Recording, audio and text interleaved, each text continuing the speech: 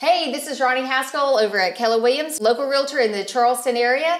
Today I'm here with Kimsey, who is with Hollifield Financial Group, and we're going to be talking about wealth building and real estate and also just life in Charleston.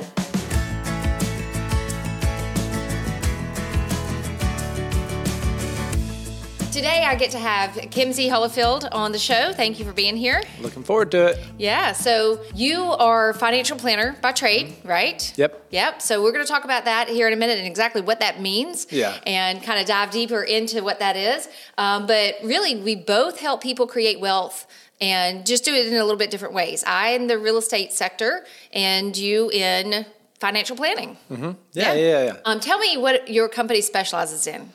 Well, we really specialize in people who are about to retire. So most of our clients are in their 50s, maybe like early 60s, and they've built up, their nest egg, and they're trying to figure out, can I retire? Do I have enough? Will my money last? And will my family be okay if I pass away, right? Yeah. And so we really help them set up a plan that gets them into retirement and through retirement, because it's a completely different ball game. When you stop working and you have to rely on what you have built. Yeah. So you're not originally from Charleston. You've migrated to this area, same as me. Everybody. Yeah, I'm not from here either. I'm a Birmingham, Alabama girl, born and raised. Yep. Moved here back in 2002. Tell us about your journey moving to Charleston. So I'm from Asheville, North Carolina. My wife and I met there when we were really young, and my whole family is from there. But when you're from Asheville, you vacation in Charleston. Like, this is where you go. This is like your happy place. Yeah. And so, we moved around a little bit for my job, and I was working for another company at the time. But, every time we got a free minute, we're coming down here, and we just wanted to live close to the beach, and so we moved down here. We've been here maybe, I think, 8 years. Okay. Man, Moving to the beach. I can't believe it's been 8 years, but we've been here probably like 8 years. And it's just, we've been to all the different areas. We lived in Daniel Island. We lived like right on the beach in Seabrook Island for a while. Okay. But we had our daughter 2 years ago, and when we're looking around at the different areas to live in, I love Summerville. I always loved it. And so we bought a house over here in the historic area and moved in like literally right before COVID. Okay. All right. Well, and I too, when I moved to Charleston, I lived in downtown Charleston off of Meeting Street in a little tiny condo down there. And then I moved to Mount Pleasant. I moved to Park Circle. Okay. My first house I bought was in Park Circle. So I've run the gamut of the town as well. And although very nice parts and sectors of town, when it became time to think about starting a family, I too came to Somerville. Isn't that funny how it kind of works? I say that Charleston has 5 or 6 different areas. Every area is really, really cool, like for different reasons too. But if you go around, you're like, oh, this is great, I could live here. And then you go over, oh, I could live here. Mm-hmm. But Somerville it still has that like small town feel. I mean, driving from my house into your office, like it's like a winter wonderland, right? There's a festival every single weekend, but you're still close enough to the beach, and you're still, you can go into downtown Charleston, and I think it's a perfect place, and I think we'll probably stay here for forever. Well, so we attend the same church. Mm-hmm. We met really. I introduced myself to your lovely wife. You've got a wife and a beautiful little girl who's 2, correct? 2, yep. And then we ran into each other over at Coastal Coffee. Mm-hmm. And that's how the network within Somerville really does work. It's a pretty tight-knit group around town. Yeah. And you don't have to go very far to find a friend. No, you don't. It's really cool setup. Well, let's see. Charleston ranks as one of the top cities for people to live in, work in, and retire in. Mm-hmm. Why do you think that is? I mean, you work with a lot of people that move to this area. What is the attraction?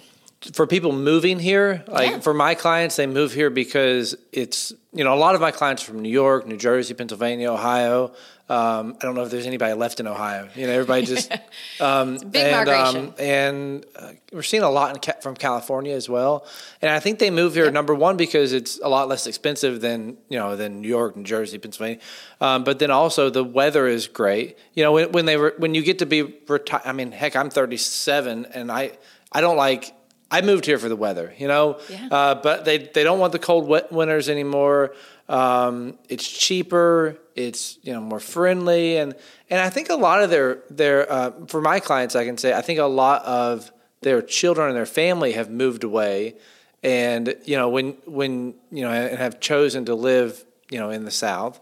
And I just think it's more friendly. Some people come for political reasons, but it's got it's a really great. Strong food and beverage scene around Charleston. Yeah. Huge history scene, lots to do.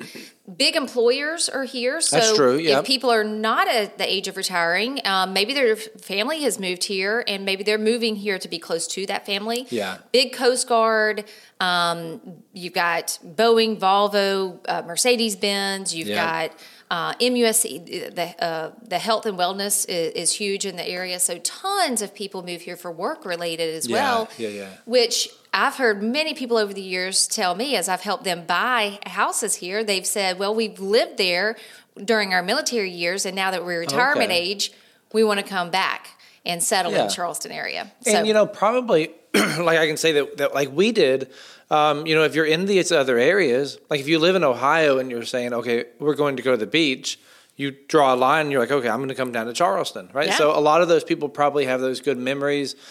We came because the food, the restaurants are awesome. And I love that we're getting some really good new restaurants here. Here in downtown. Yeah, right in Oscars is always, backyard. we've gone to Oscars for forever, but also Laura, and there's a new Italian restaurant. That's Halls right. is coming here.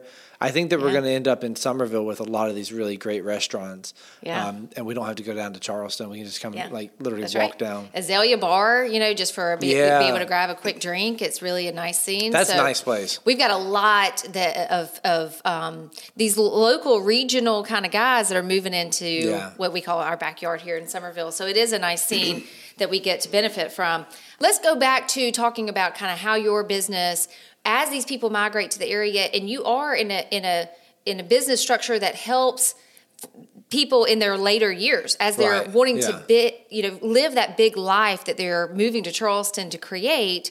They've got to have some resources, financial resources, to help support that big life. So I thankfully, the very young age, when I started in real estate, I was 22, and I had a mentor at the time who really took a lot of interest in me and really dove into my world pretty deep. And at that time, he told me, Ronnie, put as much into your retirement. At the time, I was an employee, so it was a 401 plan, right? 401k. Yeah. And he said, the company's matching, and so pour as much money, max it out every year. So I did, and it has really lined me up for great placement at this stage in life. But now that mentality has continued. Now I'm a self-employed, and so I have a set plan, and I still do. I still try to max that out every year. So thankfully, again, I had a strong mentor. Didn't really parallel myself with a financial advisor until later on. And I think most people don't, right? Yeah. At a young age. What is your experience with that? My experience is that younger folks, they think they don't, one of two things. They either think they don't have enough money to work with somebody, or maybe they're like getting started a little bit later than they think they should, and so they're a little embarrassed by it. And which is not the right way to be, right? Like, you just do what you do, and if it's a little later, if it's a little, it doesn't matter. But I think that is a bit of a hesitation. And then also I think that nowadays, especially, you have, like Robinhood, and young people are into crypto and all of these different things that are maybe like a little sexier than putting money into a 401k and just getting the match, Yeah. And so I think some are going, that's fine, if it gets them thinking about it, and gets them going. Yeah. But I think for young people, that's probably the two things why they don't necessarily work with somebody, of their own. Because they're getting online and finding resources that are telling them, other ways to invest. Is that how to invest? Yeah, I think when you think about you can earn 5, 7, 10% per year, and you can do that if you invest in the market and you invest properly.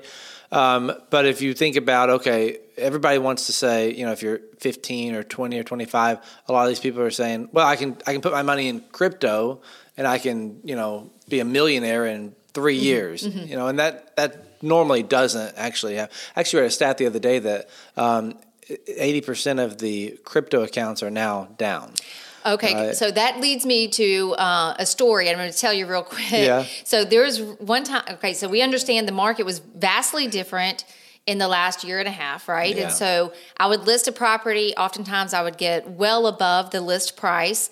And part of my practice is I want to see some proof of funds. If you're going to go well above my list price, I want to see some proof of funds. Well, to make up a difference if we have an appraisal gap. Sure enough, I get proof of funds in the form of cryptocurrency. I take that document, I file it away because at the time I didn't understand cryptocurrency. Yeah. It was new to me. So I take the proof of funds, I stick it in the file, we keep moving forward. Sure enough, appraisal issue happened. And the buyer no longer had the money because cryptocurrency is so volatile. So now they don't have the money to get us to closing. So that was my first lesson learned. I will never make that mistake again. But it is a very volatile. Yeah, it's crazy. When you align yourself with a financial planner, it's you're going to have it's a long-term plan, right? Right. I mean, that's how I understand it to be. Just like real estate, it's you're investing in some long-term gain, but you really want to do planning, have somebody that will counsel you, advise you, tell them what your goals are. That's something that now I'm really getting into more of a trench of, what are my goals for, what do I want my big life to look like? And what do I have to support it? And that's where, so we talked about the young ones, of where they should be having those initial conversations at a young stage of life. But it's not too late, and you can actually, my understanding is you can put more money into a retirement fund the later in life, correct? Yeah. So to your point, the things that I work with people is not about trying to say, okay, we're going to double your money and we're going to make you all this money. Yeah. It's really about creating, we call it a retirement roadmap. And so we put everything on there and, how much do you want to save? In what account should you do? And really just make it really, really simple for them. And if they're younger, we have a lot of clients that are younger, right? Creating a plan that we can say, hey, if you start now, you can start putting money into these accounts. And then when you are 50 or 60 years old, then you can retire. You don't have to worry if Social Security is not around. But when you're a little older, it's sort of a different ballgame, right? Yeah. The two things that we really focus on for older folks, you're about to retire, is number one, reduce your risk, so be safer with how you invest your money. The S&P 500 is negative 26% of the time, and so if you go into retirement, and you're going to be retired for 30 or 40 years, you're going to have a lot of downturns in the market, right? And so being safer with the money that you've saved, and then also figuring out taxes. A lot of people have money in the 401ks and the SEPs and the traditional IRAs, and those are all going to be taxed when you use it. So creating some tax-free income as well and sort of blending that is really what we do well. Good to know. So really my message to people, whether they're building wealth in real estate, which is what I help with, helping people, make the right decisions about where to live. And even if it's a primary residence, I still say it's an investment. It's a large amount of money typically. And so, I do help people, whether it's commercial, residential, buy rental properties, and that parallels to what you're doing as well. But you're creating some more liquidity, in their funds for that stage of life where I'm helping them as well. Either way, they need to have a good advisor to be able to get them to mission accomplished, right? But it does come to get like what you do and what I do is really similar, because if you think about buying a rental property, right? We have a rental property down in Edisto, pays us a little bit every month. But if you think about, I have clients that will have 4 or 5 rental properties. Yeah. And, guess what? They can retire and they don't have to worry if the market's up or down because they've solved for that income portion, right? That's right. That's the most, it doesn't really actually matter how much money you have when you retire. Like you can retire on $500,000, you can retire on $2 million. That's not the thing. The thing is that when you retire, you don't have the income anymore. So you have to create that income in the safest way possible. So either the money you've saved has to generate it so that you can go out and go to the restaurants and go to Azalea Bar and go play golf and not have to worry. That's right. Or you have to have, some rental properties and things like that to sort of to help fund it. Yeah. Good. Well, I think that, you've created a name for yourself here in Charleston since you've moved from Asheville. Yeah. Did you say, 8 years ago or so? You've got 3 I guess it's locations. Been like 8 years, yeah. You got 3 locations, is that right? Yep, we're opening in January. We're opening one in Jacksonville. Right. And I have a conversation next week with a guy in Columbia. Okay. Actually, potentially to buy another practice in Columbia.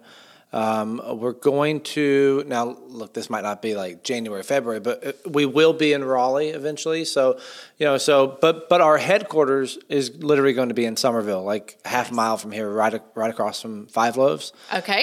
So we bought a piece of property there, and you can probably see it's going up now. We got the windows in, and, so hopefully I'm hoping by my birthday in July we're in that. And so we'll just keep expanding that out and have these satellite offices around in areas where a lot of people retire, to make it easier for the advisor that's in there. And then you do a good bit of events, educational kind of events. Talk about that briefly so that we can kind of understand the opportunity that people have to learn. We do a lot of dinner workshops, and it's good in this area because there's a lot of good restaurants, right? Yes. So we're going to do about 70 this next year in 2023. 70 workshops? About 70. Wow. And so what we do is, in Somerville, we use Oscars, Laura, and Halls. And then in other areas, we use Ruth's Chris and other things. But we bring people in, and we invite them in, and we'll have 30 or 40 people come in, and I get up and I talk in a very simple, straightforward way about 3 or 4 things that they can do, to fix some problems that's maybe going on with their portfolios. And then anybody who wants to meet one-on-one, we give them an opportunity to do that. And then I leave, and then they get to hang out and eat, and we have the meal comes out, and so it becomes a fun, easy, no pressure way to come out, learn a few things, have a good meal.